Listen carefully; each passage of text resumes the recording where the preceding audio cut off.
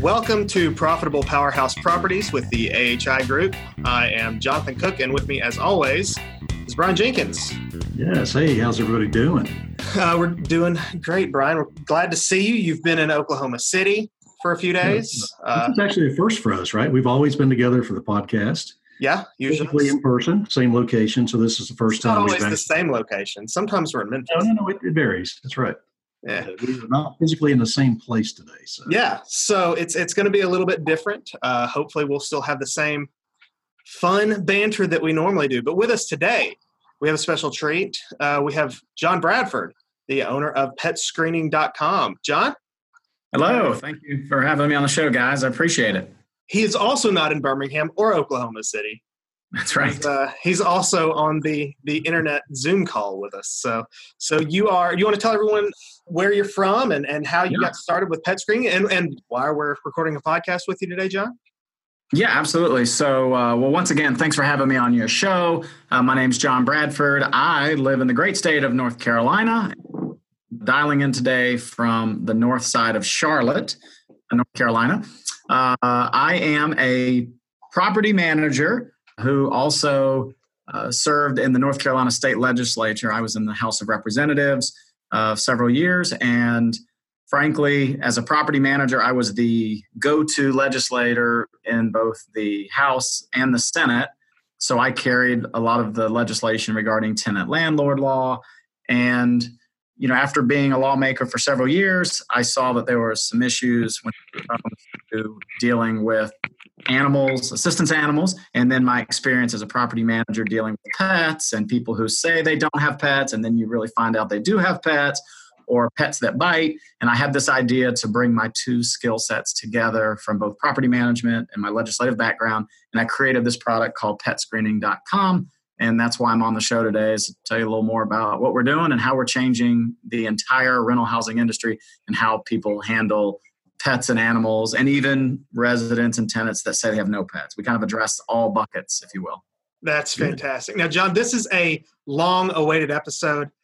Brian likes to talk about PetScreening.com on, or at least allude to it in, I don't know, every episode. It's almost as much as I talk about polygons or Eastlake. It's slowed down to every other episode. Okay. So we appreciate the support. We do. For future episodes now. So. Well, I know your people are listening because we do have folks that reach out to us, say, "Oh, we heard about you from Brian Jenkins," and so we thank you for those shout outs, if you will. Very welcome. So, John and I have known each other through NARPM. John, I think I first met you when you were RVP. When I was in the Atlanta chapter. Yeah, I ran that region, I think, for 5 years, and I was on the board for 7. And I ran the Southeast region for 5. I've been in NARPM, I think 13 years. Yeah, made a lot of friends like you guys in the industry, which makes it worthwhile. It's one of the few associations that I've sort of experienced where, even though everyone is sort of competitors, everyone's really friends and they share information, and it's pretty refreshing. And it's something special about NARPM. I think we touch on that pretty often about how friendly the competition, quote unquote, is. I mean, it's very a friendly kind of network back and forth. And I mean, that's John, that's how I've basically come to meet you. If I didn't have Brian, it would be through NARPM. Yeah, I mean, that's right. That kind of relationship, when we talk about why it's important to have your property manager, no matter whether you're in, Alabama or North Carolina or Seattle, it doesn't matter where you are. The property manager that you are choosing to make sure that your properties are running smoothly, they're making you money, they're not going to end up costing you in the turn. That property manager, the importance of them being a NARPM member is like, just there's no heavier weight I can put on that than to all of our listeners. Please just make sure that they're NARPM members. It's like step one. Well, there's 46 million rental assets in the U.S., and of those 46 million, about 11 million fall under what we call single-family residential. So those are houses, condominiums, townhomes, things that are individually deeded.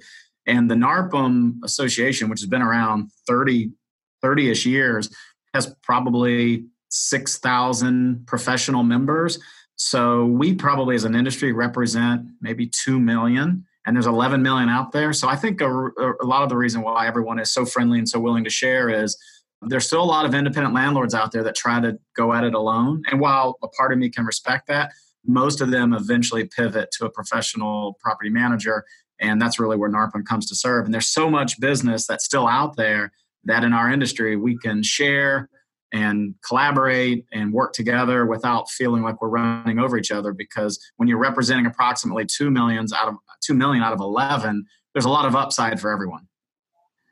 There is a lot of upside, and I think example of we actually have an event next week, John. That's a property management summit that we're hosting. AHI Properties is hosting along with Matthew Whitaker with GK Houses.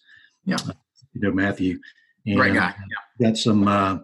Got some good property managers, Dee Dee Lee, David Lightfritz, Tal Kramer, and Trent Ratliff coming over from Atlanta to help us as part of an expert panel. So we're looking forward to that. We've got a lot of attendees registered, and it's kind of going to be our inaugural event to introduce the concepts and ideas and education pieces from NARPM and best practices to a lot of different property managers that we try to target between Huntsville, Birmingham, and Montgomery, Alabama. So good luck with that.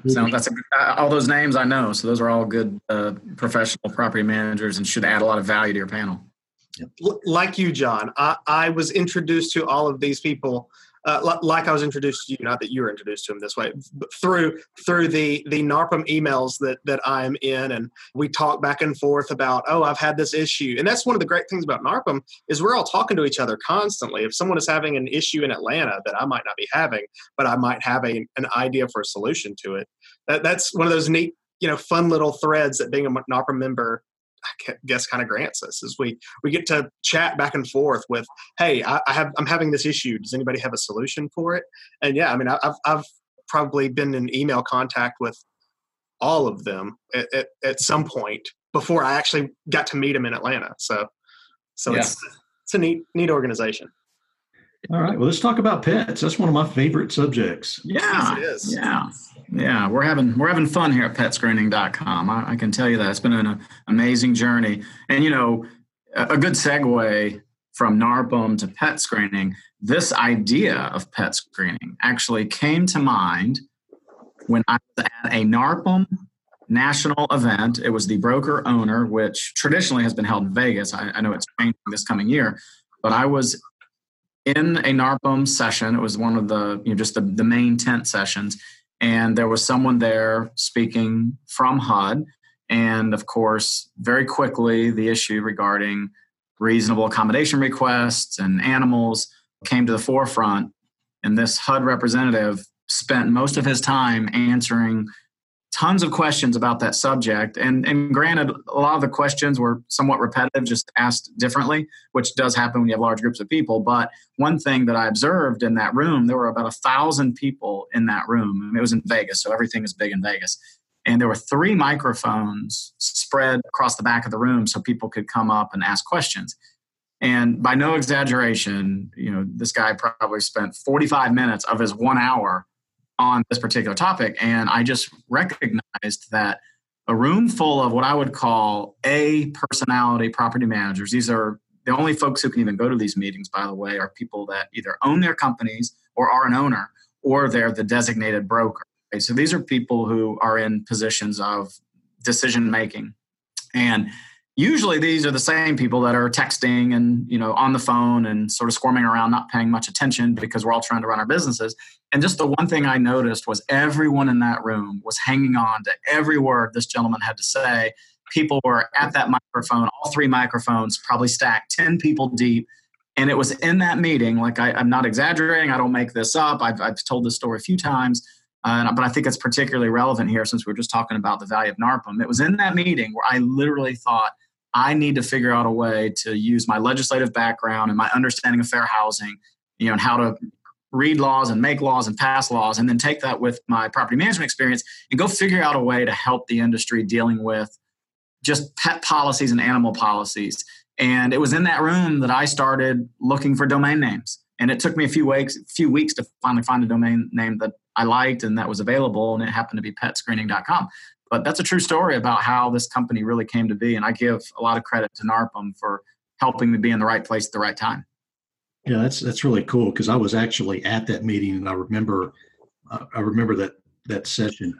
Yeah, Brian Green from HUD was the guest. Yeah. He was the assistant deputy director of the Fair Housing Equal Opportunity Office, and great guy. And he, I kind of felt bad for him because he just could not get away from that subject. He had so many other things to talk about, but it ruled the session. And that's really where pet screening, the idea, if you will, the concept. At the time, I didn't know it would be called pet screening, but I knew I was going to go create a product, a service that would help the industry. And here we are 2.5 years later in a working service. We're approaching 1 million rental assets across the country that have self-registered with our service. I mean, they have come to our website and signed up. We have a team of about 11 people here. It's been amazing. It's been a lot of fun, and really, I think the spirit of entrepreneurism here in this wonderful country here, the USA. Wow. Okay. Well, before we start talking about the FIDO score and all the things that go into pet screening, and this isn't necessarily a can of crazies, Brian. I know we like to talk about that, but I think, our listeners are, generally speaking, new investors, new property owners, new players in this entire game. But let's talk about what the importance of making sure that these pets are registered, making sure that they are, allowable in a property. And also, Brian, let's touch on the fact that if you own a bunch of properties and you say, well, instead of worrying about all this pet stuff, let's just say no pets. No pets at all. I don't want any pets in any of my properties. Brian, do you mind touching on that? Kind of give us a little bit of crazy shakes, but also give us what's the worst case scenario, honestly? Yeah, well, and I think we've all, as property managers, probably have all seen some sort of worst case scenario. But kind of alluding back to earlier episodes, there was a statistic that I heard about 2 years ago, and it was nearly, which John can probably tweak this a bit, but it was nearly 70% at that time. It's nearly 70% of all applicants have a pet or pets. And so if you're a landlord that makes the decision no pets are allowed in my property, you're automatically excluding that portion of the rental pool. So your pool's much smaller to choose from. So, we all know that can result in additional days on market and cost to the property owner. And then, kind of to my worst case scenario, on average, worst case scenario involves possibly a room of carpet, some trim, a back door blind, scratching of the back door. It's windowsill. We've seen a windowsill. That was interesting. We have seen a couple of those.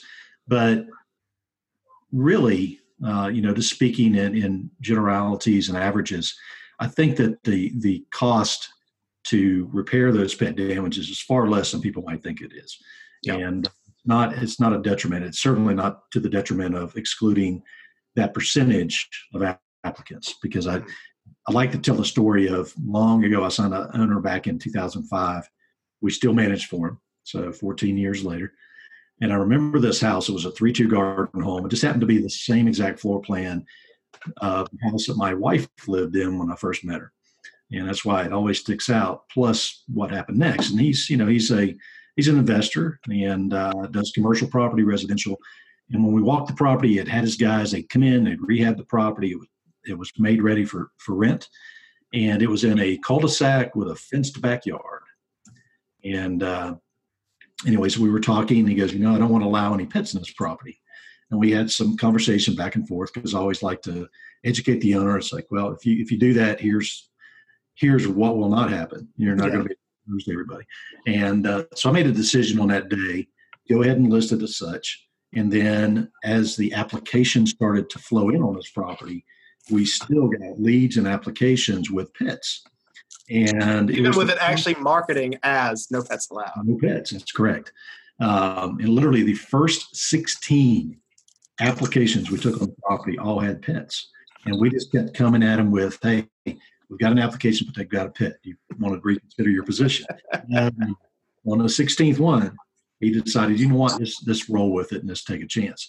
And since that day, he has allowed pets every single time because he realizes, the averages. And then we build in things like pet rents and pet inspections and things of that nature. So it kind of offsets some of the risk to the homeowner, or at least mitigates it and allows us to keep a better eye on the property. So those are my fun two, my stat and my fun two story. Yeah. And really I think pets and pet damage get a bad rap. I just think that there's, based on just hundreds and hundreds of move outs that we've had involving pets over the years, because I've been at it for 19 years. That's a lot of move outs. That's kind of worst case scenario to what I've seen. It's been the biggest expense has always been carpet, and carpet can be expensive on the right property, but for the average rental property, if it's a B-class property and you're using builder grade or slightly above that, you're not looking at a lot of money to replace a room. Well, let's talk about, let's get John involved here. Let's talk about if you're allowing for your applicants to have pets. If you're like, all right, fine, pets upon homeowner approval, which is my favorite way to put it, is we'll accept a pet, but the owner is going to have to approve the pet. Let's talk about how do we approve which pets we're going to allow on the properties. Let's talk about pet screening. Let's talk about a FIDO score. John, do you want to explain what a FIDO score is? I will. FICO. I'm not saying FICO. Yeah. It's FIDO score. FIDO score. Clever marketing. That's a trademark term, FIDO score. And people in the property management business completely understand a FIDO score because they're so used to working with a FICO score when it comes to someone's credit worthiness. So the FIDO score really speaks to them. Before I exclusively talk about pets, I do want to just pile on to what Brian was saying. Even individuals that say they do not have pets, that isn't always the case. And so while an investor might think that by saying no pets are allowed, that they're exempt from damage or liability, it's a different way of thinking because you still have no idea if they're sneaking a pet in. You still have no idea if a boyfriend or girlfriend's coming over every weekend and spending the night and bringing his or her dog. You have no idea if the parents are coming up to the big, and you're in Alabama, so there was a big football game going on. I hear it was a decent team down there, and so I don't know if they're that good. We're going to get into the Alabama-Clemson discussion. I was going to say, for the record, I'm a Clemson grad, so hey, go Tigers. War Eagle, man, War Eagle. I get you. That's right. Oh, yeah, War Eagles, yeah. So, even when you have a no-pet policy, and I think of student housing, which is really a part of the multifamily industry, for years they've had no-pet policies. But these kids are bringing pets anyway, but they're bringing them as animals or they're sneaking them in. So I just want to say that even when you think you're having no pets because you have a policy, rest assured, chances are you still are probably having them. You just don't know about it. And then I was just pet sitting. Yeah. Well, with companies like WAG and Rover, and I don't know if either one of you have heard about WAG or Rover, but WAG or Rover are one of the two hottest pet tech startups in the last 2 or 3 years. They're sort of like an Uber model with the exception that independent contractors can register for their service as either pet walkers or pet sitters. And there are individuals that are bringing other people's pets into their homes for a weekend and getting paid $30 a night. So they're making $60 over the weekend. And then that pet goes back home on Monday. And in their minds, they're not violating the lease instrument because it's not their pet. It's someone else's pet. So in their mind, it's not mine, but they're still making $60 for the weekend. So when you have companies that are creating an easy way for people to make money by pet sitting and pet walking, it even exacerbates the issue of unauthorized pets, or it creates a loophole in people's no pet policies. So pet screening, we really, we have a service here that I'm very fortunate. I'm very, maybe lucky too. I don't care whatever word you want to call it. We have a service that everyone, all the stakeholders seem to love. And what I mean by that is we have a service that the owners of the assets, so probably the listeners of this podcast, investors who own assets, they love pet screening because pet screening brings a layer of liability and brings some formal records to the surface that are needed to help the owner of the property. The property managers love it because they are culpable because they're obviously working for an owner who has hired them, and they too want to have some additional diligence help, some additional protections. When it comes to animals, we have legitimate animal owners who have real disabilities and real disability-related needs, and they appreciate the fact that our review process with our in-house legal review team is helping weed out the bad actors. We have physicians and nurses and therapists and counselors who we call and email to make sure that the documentation that's submitted is in fact authentic, reliable, and credible. So they appreciate it because they just appreciate the fact that we're calling to make sure that signature really is theirs. The residents, especially more in multifamily, they appreciate it because they think there's a more accountable community of just both pet and animal owners, and even people with no pets who really do understand the policy of no pets. So we really are servicing the entire gamut of the rental housing industry, from multifamily to vacation to senior housing, student housing, single family. We like to say, if you put a roof over someone's head and you're renting that to somebody else, I don't care if it's short-term, long-term, pet screening is a no-brainer service for you. And we are just having a lot of fun signing people up every single day. We have new clients that come to us. So let's talk about pets, because you asked about the score. Yeah, absolutely. So our philosophy at Pet Screening is we think pets are a lot like children. And I don't know if you guys have ever experienced going to a restaurant and there's the table next to you and there's like a screaming child or maybe screaming children, crying, whatever it is. And it's very easy to get frustrated at the children. But when you really think about it, these are still children after all. So it's really incumbent on the parents to do a better job of managing their child in a public restaurant. And so we would all agree that there are different types of parenting that's out there that leads to that type of result. But when it comes to pets, it's really no different. Pets are a function of the pet owner. And the pet owner represents a large part of the problem. And what we do at Pet Screening is we collect a lot of data about the pet. So we collect photos, sex, size, breed, color, veterinarian number, vaccination records. Is there a microchip that's installed? And if so, who's the microchip provider? Is it neutered or spayed? If it's a cat, is it clawed or declawed? How old is the pet? How long have you owned the pet? Because there can be a big difference between a pet that you've owned since a puppy versus a pet that you got last Monday from the local shelter and that's 7 years old. You don't know the 7-year history prior to you getting that pet. So we collect a lot of data about the actual pet. But we don't stop there at Pet Screening. We then go into a lot of questions about the pet owner and their care of their pet, their understanding of pet policies, their understanding of what normal wear and tear is when it comes to pet damage, for example. And if either one of you have ever taken the Myers-Briggs, this is probably the best example I can use for your show here, is you take a Myers-Briggs test, which is a personality indicator, and you get asked a lot of questions that are not alarming. Sure. But questions are used to tell a bigger story at the end of the test. So the questions that we ask pet owners are, very comprehensive, but none of them are alarming. But they do, when the data is analyzed and put together, it tells a bigger story. Mm-hmm. And we take the data and we analyze it both from the pet owner and the pet. And we combine that data, and then we give a housing-related risk score.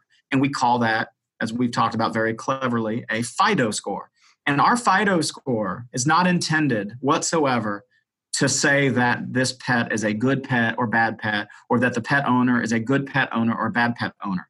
Our FIDO score represents the housing-related risk that we think the property manager and the owner, which would be your clients, the individuals listening to your show right now who own the properties, the risk that they're going to take. And we're looking at all kinds of factors, everything from age of these pets, because pets they're physically fully developed at 24 months, but cognitively, they're still developing through 24 months. So we're looking at the age of the pets, we're looking at the size of the pets, we're looking at energy level of the breeds, we're looking at propensity to be aggressive of the breeds, both high propensity to be aggressive, moderate to be aggressive. We're looking at spayed and neutered. There is something to be said about a dog that's spayed or neutered, especially certain times of the year. And, as silly as it sounds, all these indicators really give a great indication of the risk, the housing-related risk that one's going to take. And that FIDO score is just an easy way for a property manager to quickly assess is this a pet that, and a pet owner together that we, want to do business with? And even a higher risk, lower score pet doesn't mean that the answer should be no. We'll pick on America's dog, a golden retriever. Yeah. You can have a male, unneutered, young, and that's the reason it's not neutered yet because it's young, puppy, meaning maybe it's 10 months old, which is still by definition a puppy in veterinarian terms. And that golden retriever puppy is going to have a lower FIDO score because it brings more risk. Why? We're not saying golden retrievers are bad dogs. In this particular example that I'm giving you, it just says that, hang on, you're going to have a large breed dog that right now is still a puppy, which means it's probably chewing on things. It's probably not quite potty trained all the time. And we will give it a lower FIDO score today. But as that dog stays with us, and assuming the pet owner, by the way, answers his or her questions, what we would consider to be favorably in our product for the overall analysis, then that FIDO score can improve over time with that pet and pet owner because now the dog's starting to mature. So maybe better said, a 8-year-old golden retriever is going to have a little bit less risk than a puppy golden retriever. So it's very important to not just think if it's a low FIDO score, it's an absolute no. It just means you have to take an extra moment or two to kind of look at, well, why is it a low FIDO score? And we ask so many questions. It could be because of a former pet bite and it actually harmed someone. That could create a very low score, but so could the example of the puppy. Okay. So score is dynamic, and that FIDO score can be used. Brian, you mentioned pet rents, pet deposits, or non-refundable. Every firm does it differently. The FIDO score is being used by our clients to fine-tune their pricing policies related to pets and the owners, of course. So if you have a low-risk, high-score FIDO score, then you might just charge the most basic fees that you have when it comes to a pet.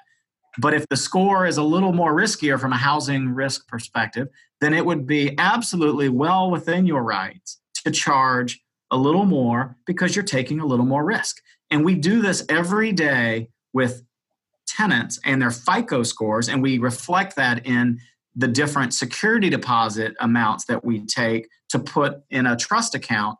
This is a similar methodology. The difference is you're not dealing with a protected class. Pets are not a protected class. So you have the full freedom to charge whatever you think the market will bear and whatever you think you should charge to cover your risk. And that's what the FIDO score does. That's how it works. And it is being used in that capacity, which brings a big smile to my face. That's great. Well, you were talking about protected classes. What about, and I know Brian likes to talk about emotional support animals, but does not just any other support animal, like just animals in general. Yeah, in general. Those do they generally have a higher FIDO score, or or how does that work? Yeah, so I'm glad you asked that question. So everything, we talked about the people with no pets. For clarity, if one of your tenant prospects says they have a pet, you still send them to pet screening. Mm-hmm. We still screen people with no pets. It's free to them. It doesn't cost them a penny. Of course, it doesn't cost your owners a penny. It doesn't cost property managers a penny. We could never charge someone who has no pet any kind of money. That would be goofy. But what we are doing is we're taking those individuals who say they have no pet, and they are codifying the record that they not only understand, but that they are reading a set of policies and questions that relate to no pet sitting, no pet visiting, without your expressed consent. Obviously, you can always agree to it, but what we're saying is you can't do this without advanced or prior written consent. And it's very quick. It's 6 questions. They must acknowledge and read all of them. They can't move ahead without it.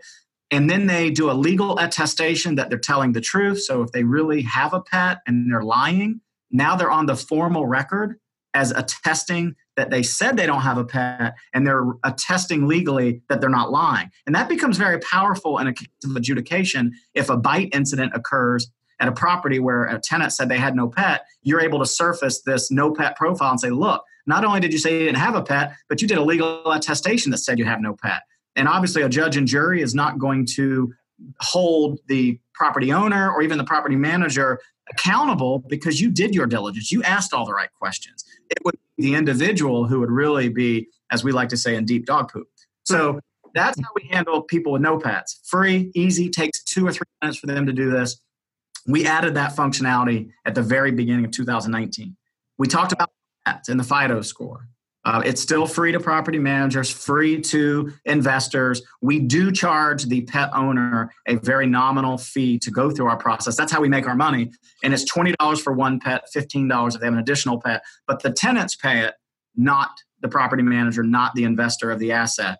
And we do give them a really cool product in return. So this is not a typical fee where they don't get something. We give them 1 year to be able to use this service, because once they've uploaded their photos and their vaccination records and their microchips, they can share this with their doggy daycares, dog walkers, a vacation landlord, another landlord, campground. It becomes a really neat pet management tool for the pet owner. So for their $20 or $15, they're getting a really neat product for a whole year. Now, the third bucket that you were talking about is animals.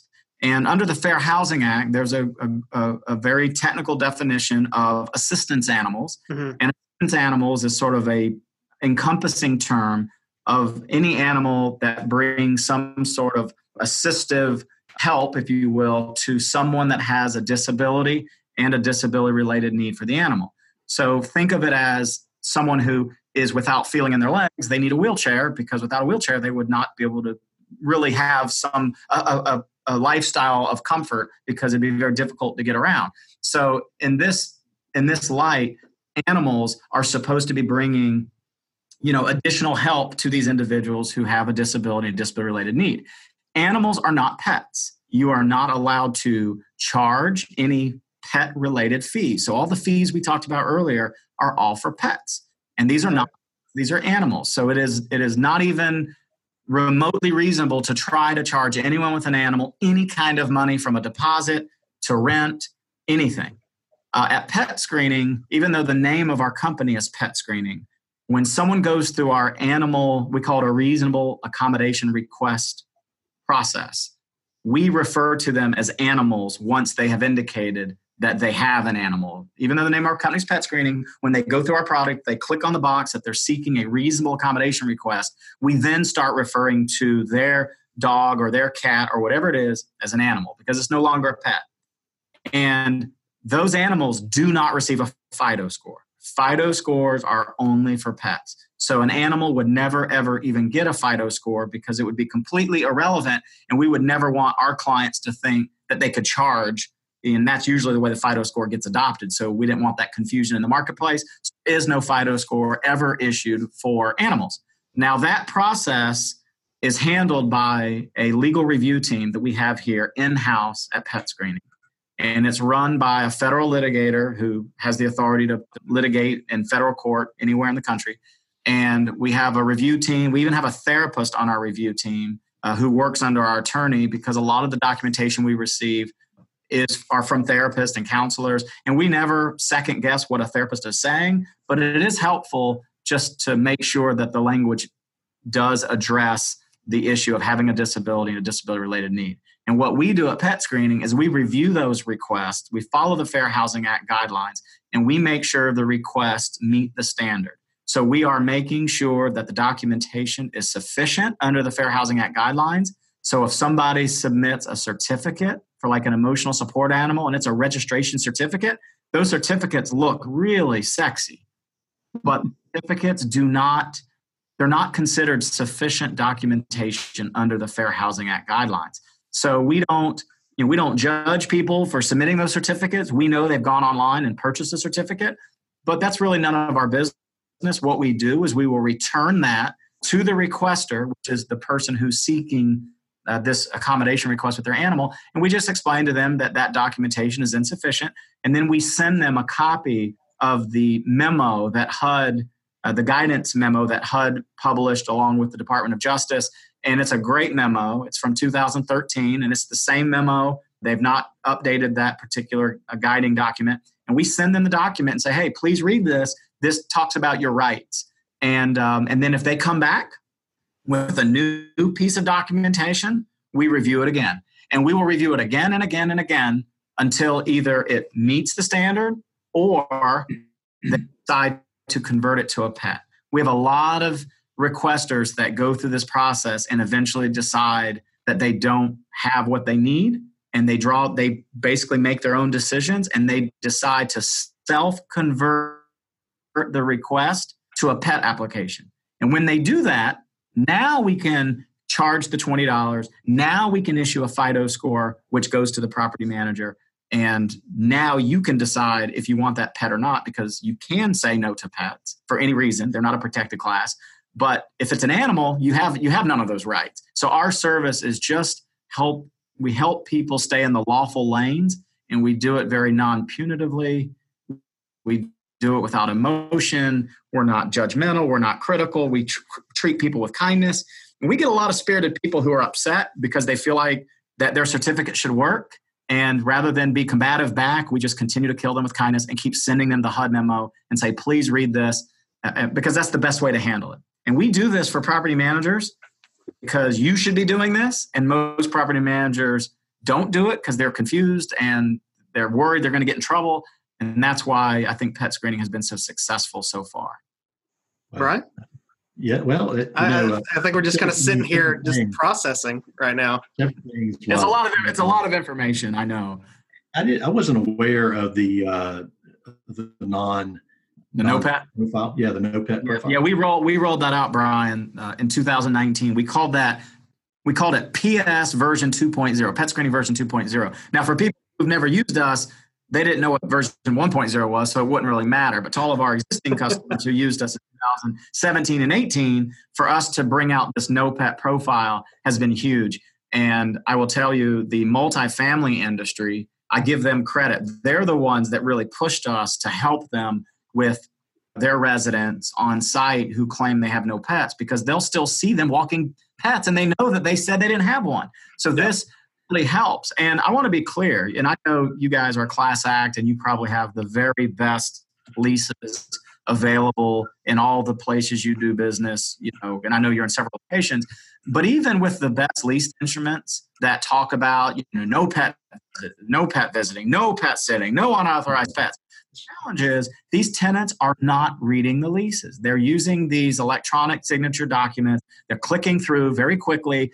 And in their minds, and maybe even in their hearts, the fact that their girlfriend or boyfriend or partner or whoever that's coming over every weekend and spending the night and bringing their dog, they don't even stop to think that that's a big deal, because they go, well, it's not my pet. I don't have a pet, so I'm not violating my lease. The cool part about our service is we're just another layer on top of your lease. The difference is they have to read ours. Well, the kind of cool thing is ironically, we were just talking about the pet sitting option the other day in the Birmingham office, and I don't even know what spurred that conversation, but somebody claimed they were pet sitting. Yeah, well, typically what you used to get was I was just watching for the weekend, or, my friend was sick, and so I know property managers for years have built in penalty fee structures for unauthorized pets once they're discovered, and proven to be there. So, one thing that's really, so we talked about the no pet, and we call everything profiles. We have a no pet profile, we have a pet profile, and then we have an animal profile. And, the no pet profile is free to everyone. The animal profile is free to everyone. The only place pet screening can even monetize our product, our service, is by charging the pet owners the $20 or the $15. But I've already described to you that they get a really neat product for 12 months. So they're getting value for their money, which is why, again, I think we've been so successful. We don't have any grumpy people using our service because everybody's sort of winning. But one thing we've built into our service is each of those profiles can be electronically shared with, and I'll pick on like your field teams. You probably have maintenance field teams in all the markets. So we'll pick, I know you're out, I think, in Oklahoma City.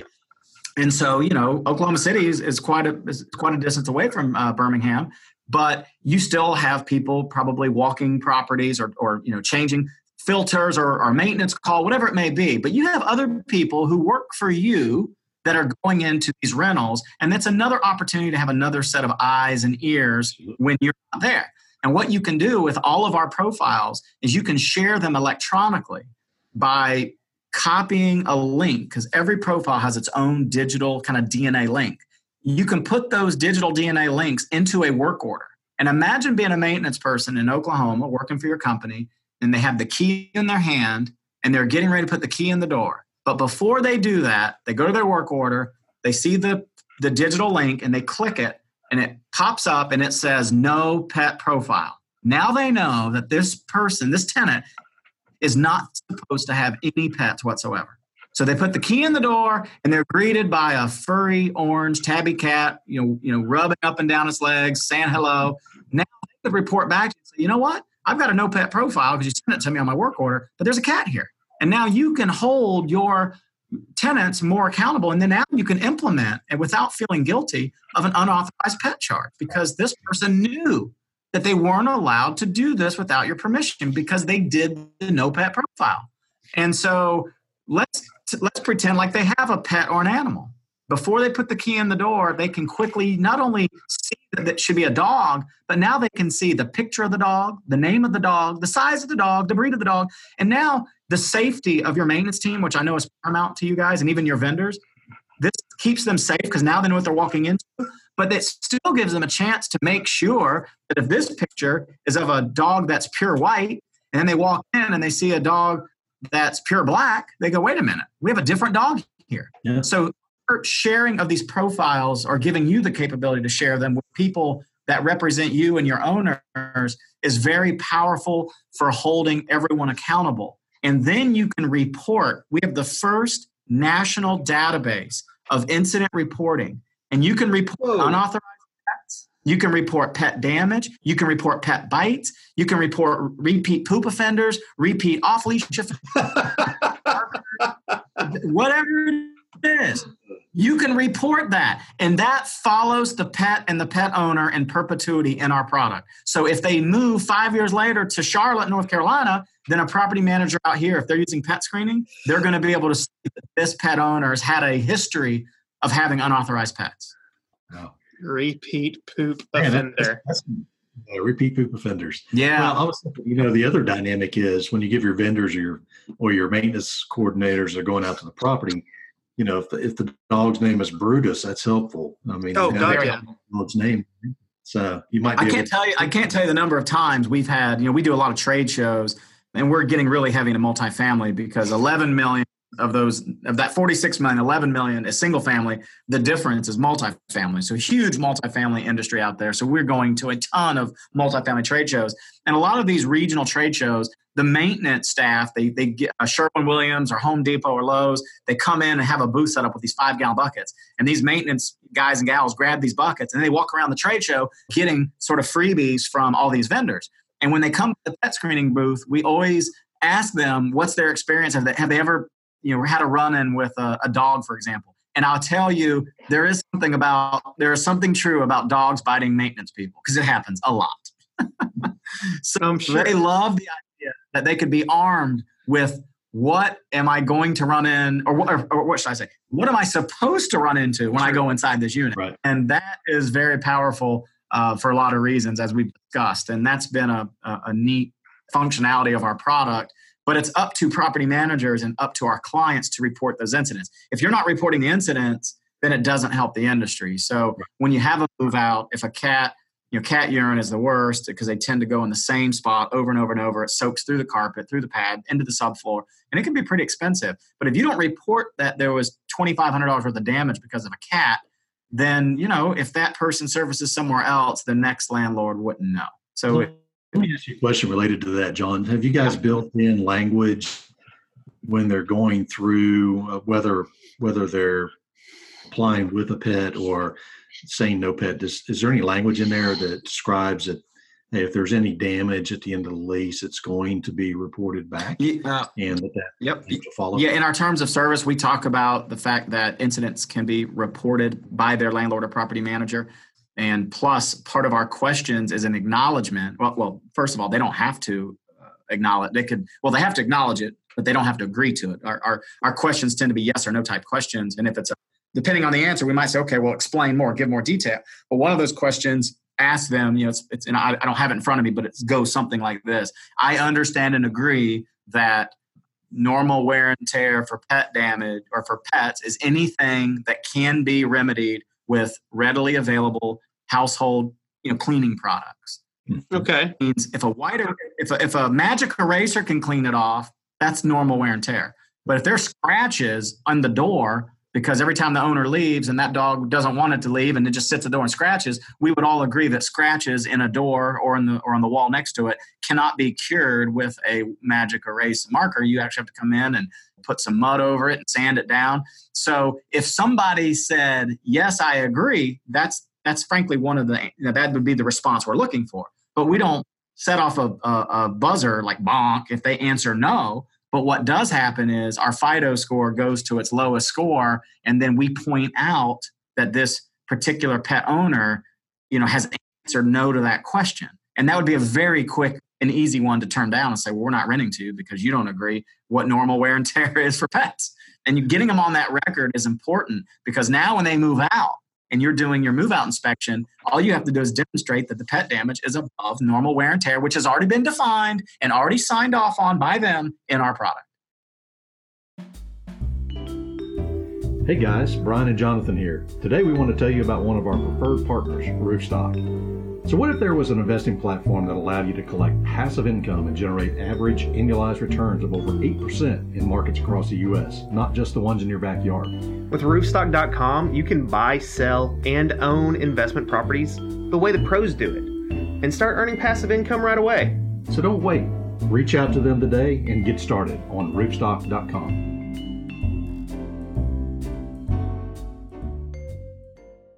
Well, we talk about that quite a bit is expectation levels being set, especially on the incoming side. It's very important. So, this is a powerful tool. So, and it was something that came up over the summer, John, because you mentioned it earlier, but where you stayed at some campgrounds and you were able to use this product. Yeah, this is great question. Yeah, so people who know me, they usually see me in a suit, but I love to camp. My wife and I, we've had tents, pop-up campers, travel trailers. So my family has just camped a lot of our vacations. And we, of course, take our dog. We have an Australian Shepherd, Maggie. We try to take her everywhere we go. And I consider us to be very responsible pet owners. But my dog's FIDO score is still middle of the road. And I own the company. But that's important to point out is because my dog brings a lot of housing-related risk to a landlord because she's a working-class dog. She's an Australian Shepherd. She's extremely hyper. When the doorbell rings, her legs are moving, but her body is not moving forward because she's scratching up the floors as she's trying to run to the door. Those are all the type of risks that we think about as we measure our FIDO score. And that's important to your homeowners because dogs can go sliding across the floor because they're running around very active. But neither here nor there about the FIDO score. As a pet owner, right? Because I'm a pet owner, so I use my own product. When we go to campground, a lot of campgrounds are requiring proof of vaccination. Well, I don't carry my dog's vaccination record in my camper, although I guess maybe I should. But now that I have pet screening, I don't have to because every time I checked into a campground, I was like in my mind going, please ask me for my vaccination record. And then they would. And I'd say, well, it's funny you ask. What is your email address? And of course, they looked at me like I had to. And they gave me their email. And from my phone, I logged into pet screening. I went into Maggie's profile. You click a button that says share profile. I type in their email address and hit send. And then I look at them and say, check your email. And then they go to their email and they have this email from pet screening with a link to my dog, and it has everything on my dog, her vet, her pictures, her vaccination records, and now no FIDO score because FIDO score would be irrelevant. We don't share the FIDO score with anybody but property managers. So right. The FIDO score would never go to a dog walker or a groomer or a campground because they wouldn't understand what a housing-related risk score is. That wouldn't make sense for them. What they want, though, is to make sure, hey, that this dog's vaccinated. So I use that over and over and over this summer. And then people are like, this is really cool. What is it? And of course, I'm like, well, this is a kind of a company that I started, and, which is kind of fun for me. But that's a great example of how a pet owner can use their profile over and over and over for 12 months for their $20. And then we alert them when their vaccinations are about to expire. So it really is a helpful service. And we're also, by the way, alerting you, the property manager, when vaccinations are going to expire. Wow. Okay. What does it look like? Like when we get a tenant, they go through pet screening, Now, I'm very rarely on the side of looking through tenant information and qualifying tenants. It's not the business. So I guess we quantify as an applicant or a tenant, because each of those cases is a little different, because we've had tenants request to get a pet mid-lease, right? Mm-hmm. Yeah. So great question. So we've really, and I think this is where my experience as a property manager sort of shines, because our number one goal is not to slow you down, because we know time is money, especially for your client. So we needed to make a product that was easy, and we needed to make a product that could sort of coexist with all the other software products that you're using, whether your property management platforms, whatever it may be. So what we've done is, as part of our release for 2019, again, we called that PS version 2.0, is we give every company, so we'll pick on you guys, the ability to have your own pet screening landing page that's unique with your company's URL.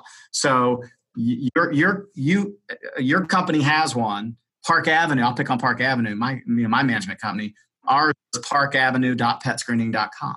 Mm-hmm. And when you go to that link, everything, you can upload your company logos, you can alter the page to match your company colors, you can upload any pet addendas that you require, animal addendas if you have any, you can upload your comprehensive pet policies. The idea is for you to use that landing page as your pet, animal, and no pet gospel. And you have one goal. When you use Pet Screening, you have one goal. Get everyone to that link. Because when they go there, they have a choice to make. We have 3 boxes sort of center of the screen. No matter how much customization you do with your logos and colors, there's always 3 options in the middle of that screen. One option is, I have no pet. Start here. Another one is, I have a household pet. Start here. The third option is, I'm seeking a reasonable accommodation request. Start here. And whichever one they click, we take it from there, but we know it's coming from you. And then we send the results back to you. So that great. One landing page makes it really, really easy. And then we give you the ability to create sub-accounts. So if you guys ever got into multifamily management, and let's say, you have sort of your single family business over here on one side, but then on the other side of your business, you have 10 different apartment home communities. Each of those apartment home communities can have their own policies. Some places allow certain breeds, other places will accept all breeds. We give you the ability to create a landing page for every single community if you want, and then it all can roll up to one master account. Wow. Very nice. Yeah, very slick. It's really incredible. Yesterday, and this is just, I don't mind sharing, yesterday we rolled out 200 apartment home communities with one management company. Wow. Oh, cool. That is really neat. 40,000 rentals we rolled out yesterday. Wow. They have a landing page for every single one of those. And then now they're doing a standardized process where they're going to have the same breed restrictions, the same weight restrictions. The only thing they had was different logos and different photos, because you can also upload. A lot of apartment communities have different amenities. They'll have dog wash stations, doggy parks. And if you have those, we give you the ability to upload photos of those amenities. So we really allow you to customize every landing page to fit that community while it all rolls up to one master sort of parent account.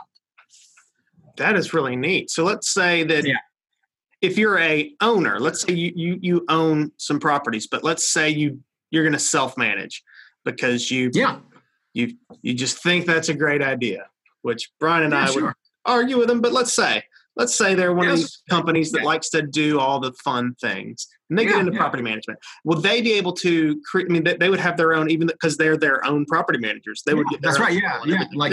It's funny you asked that. Yesterday, I had one of our multifamily asset managers said, "Hey, mom lives up in Greensboro, North Carolina, and she has 6 rentals, and she loves your service." Mm-hmm. And I'm like, absolutely. She goes on to petscreening.com. She creates her own account. She can pick her own landing page. So maybe she makes say your last name was Jones. Maybe your landing page is Jones Management or Jones Property Management, because the domains are first come, first serve, or maybe it's just Jones, whatever, .petscreening.com. You pick your own sort of sublink, and then you upload any pictures you want. I mean, they do it the same exact way we do it. And then all they have to do is get all their applicants to that same landing page, just like I described. So absolutely, we literally have landlords with 2 houses up to 50,000 houses. I mean, we're all over the map. I'd be remiss not to say that people who use us have to send us their pet business. Yeah. If you're only sending us your animal business, we'll turn you off. We just can't. We have no way to monetize it, and we would be spending money with our legal review team to give you a service that we have no way to recoup any of it. So we watch very carefully our customers to make sure that they're truly giving us all things pets and animals. And of course, the no pets comes along with it. But I just want to be clear that if someone has a no pet policy, including independent landlords, then they would not be a good fit for us because we have no way to make money. Yeah. Now, you and I talked about that in Phoenix, I think, in December. We were just touching upon that subject. So that's right. And we have very few offenders, but we do have some property managers that have sent us a ton of animal requests and have maybe sent us 2 pets. And, and we've been very kind about it, but we're having to tighten those things up a little bit because the reality is, for have an attorney review 60 of those and get 2 pets for $40, there's a huge disparity there. So, we're going to be addressing those, but it's minor. Most firms that do business with us, their number of animals to pets is literally 6-7%. We give you leeway up to 33%.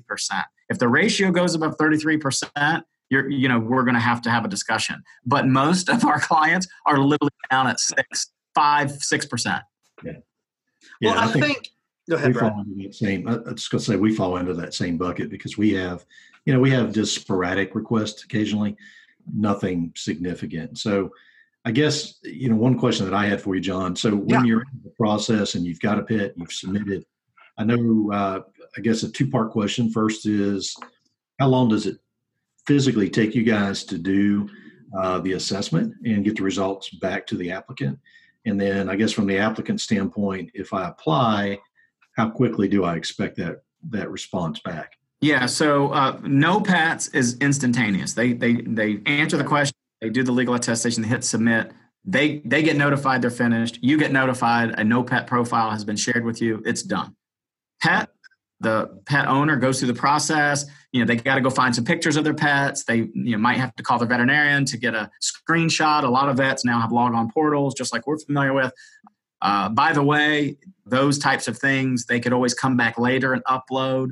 Our FIDO score is dynamic, so if they submit it without a proof of vaccination, the FIDO score might be slightly lower, and then later if they upload it, the FIDO score could improve because the idea is, we don't ever want anyone dragging their feet doing the process. But even with pets, because it's a software product and because we're really a data company, we're able to algorithmically analyze all of this data. And so again, it's near instantaneous results for pets, which means even if it's incomplete, meaning they've skipped a lot of things, it just means they're going to get a really low FIDO score. The FIDO score, again, is only for property managers. Even the pet owner has no idea they're being scored. So again, FIDO score is for property managers only, kind of for your eyes only. Now, we do have people that find out, well, what's my FIDO score? And we just give them an answer. It says, hey, it's up to the property manager to share that with you. And we just put it back on you. So we encourage you to talk more about the results versus the FIDO score because they're not going to know what that means. When it comes to animals, because we're talking about uniqueness in individuals with disabilities, this cannot be automated. This is not algorithmic. It really does take human capital. And so we review accommodation requests within 24 business hours. Wow. But even when we review it, it doesn't mean it's done in 24 hours because we have 2 stakeholders that we're dealing with. Well, really 3. One would be you, the property manager, but usually the property manager is just being patient. But the requester might not give us everything we need, and then we have to return it to them and wait on them. Well, that's on them, not on us, right? But that will process down. Let's just say that the requester is giving us everything we need. Now we have to reach out to their third-party verifier or their third-party provider. It could be, like I said, a therapist, counselor, doctor, nurse practitioner, whoever it is. We now reach out to those individuals, and we're just seeking for them to authenticate that that document is, in fact, not only authentic but valid. And if they happen to be in a profession that requires a license, we're just asking them if their license is still active and in good standing. because that lends to the overall reliability and credibility of the determination that this person even needs an animal. And so if that provider is dragging his or her feet, it can slow the process down. We only give them 2 business days to respond to us. If they don't respond to us, we return it back to the requester, which is not you, but the actual person who's seeking the request. And we ask them for new contact information and explain to them that their provider is not responding. So the slowdown, I can assure you, if there is one, is always going to be on the requester or their verifiers, not pet screening. But I would just say, I know this is a really good answer, I'd probably say 2 to 3 days is an average to get these things turned around.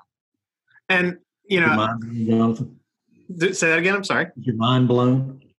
I mean, it really is. And it goes to that the amount of thorough vetting that goes through this, and the pun was not intended there, but the amount of the thoroughness of this really kind of goes back to when you were talking about people that just have the no pet policy and are using you guys for the no pet policy. That this is, I mean, this episode alone goes to show, like, there's no need for a no pet policy. There's no need for one. Just have. No, there really isn't. And there's really no need for breed restrictions. I mean, I'm short of your insurance saying, oh, you can't have these breeds, but we would argue, go find a new insurance agent, because there are lots of insurance policies that do not have breed restrictions. And why in the world would you do business with one that gives you breed restrictions whenever we're not veterinarians, you're not veterinarians, and chances are if you have a dog bite and it even partially fits the description of one of their breed descriptions, you're going to probably get denied. So you're better off finding a policy that has no breed restrictions whatsoever. And trust me, there are lots of carriers out there that allow that. And once you find an insurance carrier that provides no breed restrictions, then why would you even have them? Use pet screening. Let us give you a FIDO score. I mean, we can't, guarantee that a dog's not going to bite. Yeah. But at least you'll have a lot more data to show all the people that you did more diligence than you're doing today. That's right. Now, Jonathan, if I remember correctly, I was going to say that I don't believe that Big has any restrictions for the investor. I don't believe so. I think we talked about that with them when we had them on. Mm-hmm. Yeah, I mean, and that's been a few episodes ago. Listeners, y'all can go back and listen to it. I guarantee we talked about pets in that episode. I guarantee. Sure you did. Yeah. I think a lot of people stand behind that breed restriction. When it first came out, it kind of made sense at that point. Right. But a lot of things have evolved and changed, and obviously, your guys' product is a great example of that, and just the thoroughness in which you guys are vetting each animal. So, one last comment. I know we're probably wrapping up, but I will say people who maintain their breed restrictions tend to have a higher number of animal requests, because those animal requests are usually breed restricted type pet or animals. Yeah. That's why, because they're using it as a loophole. Say, well, if you won't allow this as a pet, then I'll just convert it to an animal. Go, I hate to say it, but go figure out a way to find, some healthcare provider. We all know this happens. Trust me, there are people who legitimately need these animals, but there are also a lot of bad actors out there that just want to bring their restricted breed into the property, and they feel like they have nowhere else to turn. So now, not only are you getting it, but now you're getting it and you can't collect any revenue on it. Yeah. Right. Well, and that's one example very early on when all the ESA stuff started out. I don't remember which property manager it was. It was somebody from NARPM, and they had actually, they're out in the Southwest somewhere. And anyways, they went to meet a prospect at a property, get to the property, and the prospect obviously didn't mention anything about having pets until they got to the property. And then the person has a pit bull. And property manager says, well, I'm sorry, we breed restriction. We don't allow pit bulls in our properties. Sorry, and they waited till the end of the showing. And the person told me by the time they got back to the office, the person had already called back and said, hey, I've got forgot to include that I have an emotional support animal. Yep. It happens all the time. And again, I'm sensitive to crying foul on that. Just understand, if you continue to have breed restrictions, the chances are greater that you're going to have a higher number of animal requests. And if you look at the types of breeds that are for those animal requests, and you cannot turn animals down for any breed restrictions whatsoever. But if you happen to take a peek to see what kind of breed is it, I mean, you might just see that a lot of them are falling on your breed list. And by way of example, we've been measuring this now for 2 years. We've had 2 years, over 10,000 accommodation requests. The top 5 breeds for animals, number 1 are the pit bull variety. And I don't believe all pit bulls are bad. I want to be clear about that. But it is accurate that the pit bull, the Staffordshire Terriers, those are number 1. Number 2 is the Labrador variety. Number 3 is German Shepherd. Number 4 is Chihuahua. And number 5 is Boxer. And so 2 of the top 5 are usually on the breed restricted lists. So they're the top 3. So really 2 of the top 3 is probably a better way of saying that. And then it's also noteworthy that 4 of the top 5 are all large breeds. So large dogs bring inherently more risk. We're not saying they're bad, but just think, everything's bigger. The weight's bigger, which means they could go bigger. Floors. The piles of poop in the backyard are bigger. I mean, it's true. Yeah, I've got 2 black labs at home, and their tails are destructive. So, and I've got a Boxer at home, and it's like he's on speed 90% of his life.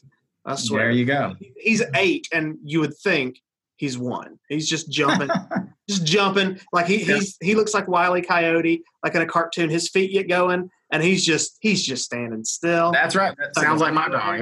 Yeah, and boxers typically fall into that very high, active working dog.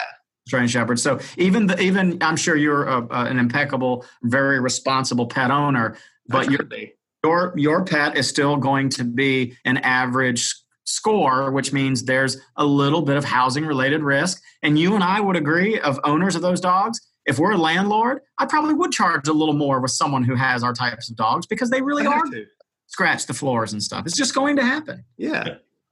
And our service kind of helps take all the thinking out of it. That's the whole purpose of why we're here. Mm-hmm. Well, I like to allude to something my wife says all the time, because of 2 black labs, being indoor dogs. She said it's a one-woman battle against the hair on a daily basis. In our house, we literally have 2 of the iRobots that go off at 6:30. Never stop. An hour. 2 of them. Wow. That's something else. Yeah, but it's I know just everybody. And the thing is, honestly, when people are responsible pet owners, they'll do anything for their pets. I mean, they're a member of the family. And that's probably the bigger message that I want to relay out to the investors, is that, not everybody chains up a dog in the outside or lets it indoor, outdoor, that sort of thing. Those people actually tend to worry me as a property manager more so than the ones that view them as an individual family member, just kids or whatnot. So, but there's a lot of pet owners out there, and there's more and more, it seems. I see the application numbers continue to go up, and Absolutely. John, I would say in the last 2 years, have you seen an uptick in the number of submissions you've had, other than just new clients you've added? But out of your clients? Yeah, 7% from 2017 to 18. Accommodation requests for animals are up 7%, and I am very confident that from 18 to 19 they will be up the same or more. And in fact, it's probably definitely going to be more. And then pet ownership is on the rise. American Veterinary Medical Association its AVMA put out a report last year that said 58% of all U.S. households have at least one pet, and that includes home ownership.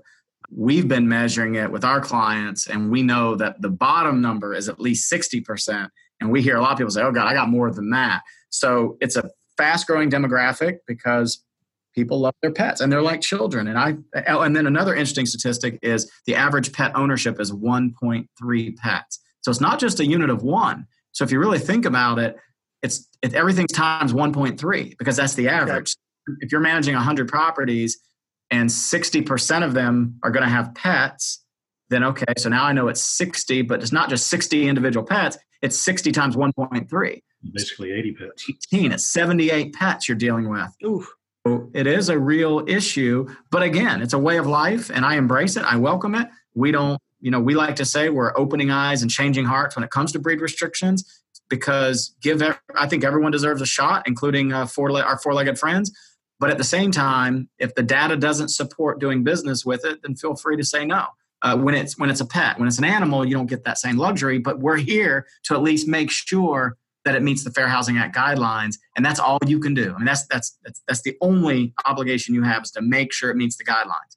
And rest assured, most property managers, and I'm not being negative, I remember I'm a guy that was in the industry for 12 years, people aren't doing it correctly. They're not being thorough enough. And I think they're really culpable, because if something happens and it can be proven that they weren't doing a good job on these reviews, then the question becomes, well, why weren't you? You're supposed to know. You're an expert. So I have one, as we wrap up, John, I've got one fun question for you. So out of the animal request, the accommodations that you get, how many of those pictures that you get in have those cute little vests they order off the internet? Yeah.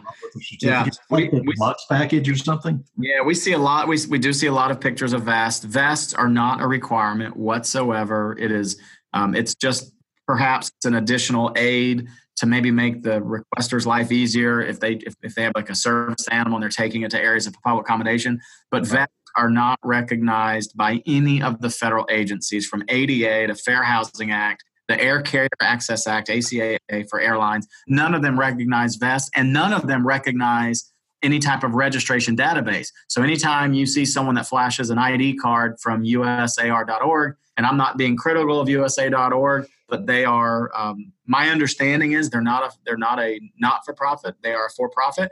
But it's just an honor system registration where you register your dog or miniature horse, because those are the two types of service animals that are allowed, as a service animal, and that's it. That's not sufficient information under the Fair Housing Act, because there's no official registration database of any kind recognized by any of the federal agencies. So anytime someone says, oh, here's my registered emotional support animal, again, we're very kind, but that doesn't mean anything. It doesn't mean anything in the terms of following the Fair Housing Act guidelines. Well, you register your car too, so there you go. That's right. Yeah. I mean, yeah. And people aren't, by the way, people aren't registering them at pet screening either. We're not a registry service. We're just a service to help validate, to make sure that they meet the Fair Housing Act guidelines. That's what we're to help do. We're not a registration service. That's not what we do. All right. But you're an invaluable service. Yeah, it is very valuable. We hear no brainer, too good to be true. Heck, I was with HUD in Washington, D.C. 2 weeks ago, and even HUD said, you probably have more data than we do. And I very confidently said, I bet we do. And by the way, our data is your data. If our data can help you, because HUD is our friends, I will tell you, there was probably a time where I was like, gosh, I feel like HUD's not on our side. But after doing this, HUD's not the one to blame. HUD is an agency that is doing their best, with what they have. They work for the entire general public, the entire taxpaying general public, and HUD is just there to do what they need to do to protect the public. That's their role. And so I'm not critical of HUD. In fact, this problem is not as big as a problem as I thought, but it's still an issue, and we're here to help. My final thoughts, and yes. I think it. I mean, you've said so many, points that are just like, oh, that would have been a perfect place to end it. That right there. Oh, that's such an insightful way to, finish this. But it comes down to like I said earlier, it's just that this is a no-brainer. Like if you're out there and if you're saying I have a no pet policy, and this is my point that I want to get across to our investors, our listeners, our owners. If you have a no pet policy, that is, there's no reason to. That it's you're just cutting off potential tenants. It's a silly how many way to look at anyone. You made such a good point when you said everyone deserves a chance. All right, if you don't want pets, well, give it a chance. I'm going to say too. Pet screening. So I know you don't get into the application screening side of it as much, but as a broker, I understand it because I'm in it too with our leasing staff. But the reality of it is, when you look at the applicants that are submitting applications with pet, there's an extreme high percentage of those that are extremely well qualified financially. They have high credit scores, great jobs, and they care about their pets. They're going to take care of your property. So if you exclude those, what happens is not only are you excluding that portion of the applicant pool that's applying with pets, but you're also excluding a large portion of highly qualified applicants trying to rent your property. And you might end up having to settle for something less. So just additional food for thought. Yeah. And my final comments would be, it is a no-brainer, for property managers and landlords alike. We're no charge, no contract, no termination fees, no software to download. I mean, what do you have to lose? Try us. You don't like us? Quit using us. No big deal. I mean, it's that easy. Well, John, as always, man, I agree with you 100% on this. Yeah, no doubt. Well, let me know how I can help you guys. Thank you for the invitation. Thank you so much for joining us, Brian. Finally got to talk with you about pets. I know. Favorite thing to talk about. That's right. Yeah, no, it's a great topic. Well, I'll be back anytime, and thanks for all that you do. Thanks for your leadership, and truly, I think being exemplary to what a professional property manager should be, and all your clients are lucky to have you. So thank you. Thank you, John. Appreciate it. And I've got to jump off. I've got a plane to catch. I'm trying to get back to Birmingham tonight. So safe travels. All right, safe travels, Brian. Be careful on your plane ride, which you don't have any control over. But we'll see you soon. We'll be glad to have you back, listeners. Thank you so much for downloading and listening. And please subscribe and come back next week when we'll be talking about who knows what. But I know it's too late, but we just had our big event in June. That was a blast. I'm gonna guess that it was a blast. I'm sure it was. Feel free to listen to that episode. You're gonna commentate an episode on it, so absolutely check it out. It's already happened if you're listening to this episode, but you'll be able to hear it, or you have heard it already. But we'll see you again next Monday. Look out for the next episodes, and if they're not hit exactly Monday, look for Tuesday-ish. Oh, you got to have the Clemson Cup. Okay. I didn't even look up. I wish I had an Auburn Tigers something, and we could just overload Brian with Tigers. He has to play two Tigers, three Tigers a year. LSU. Yeah, that's crazy. It's becoming overwhelming, just for the record. So, good seeing you guys. Talk to you later. Have a great evening. Yeah, thank you. Okay, bye now.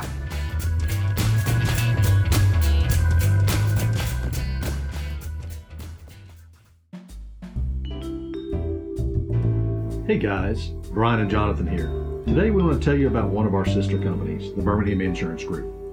We all know to maximize cash flow and ROI, investors and property managers need an insurance broker who knows their business. Birmingham Insurance Group, aka BIG, does just that. They specialize in the single-family residential rental market with customized products that really check all the boxes, and they're at affordable rates. You have 24/7 online access where you can pay your bill, add or remove properties, issue certificates, and best of all, everything is on your schedule.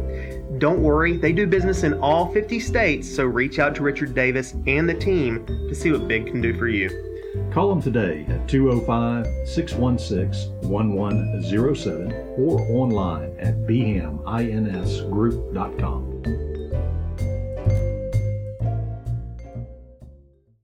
The songs Lobby Time, Retro Future Clean, and Rocket Power were created by Kevin MacLeod of Incomputech.com, licensed under Creative Commons by Attribution 3.0.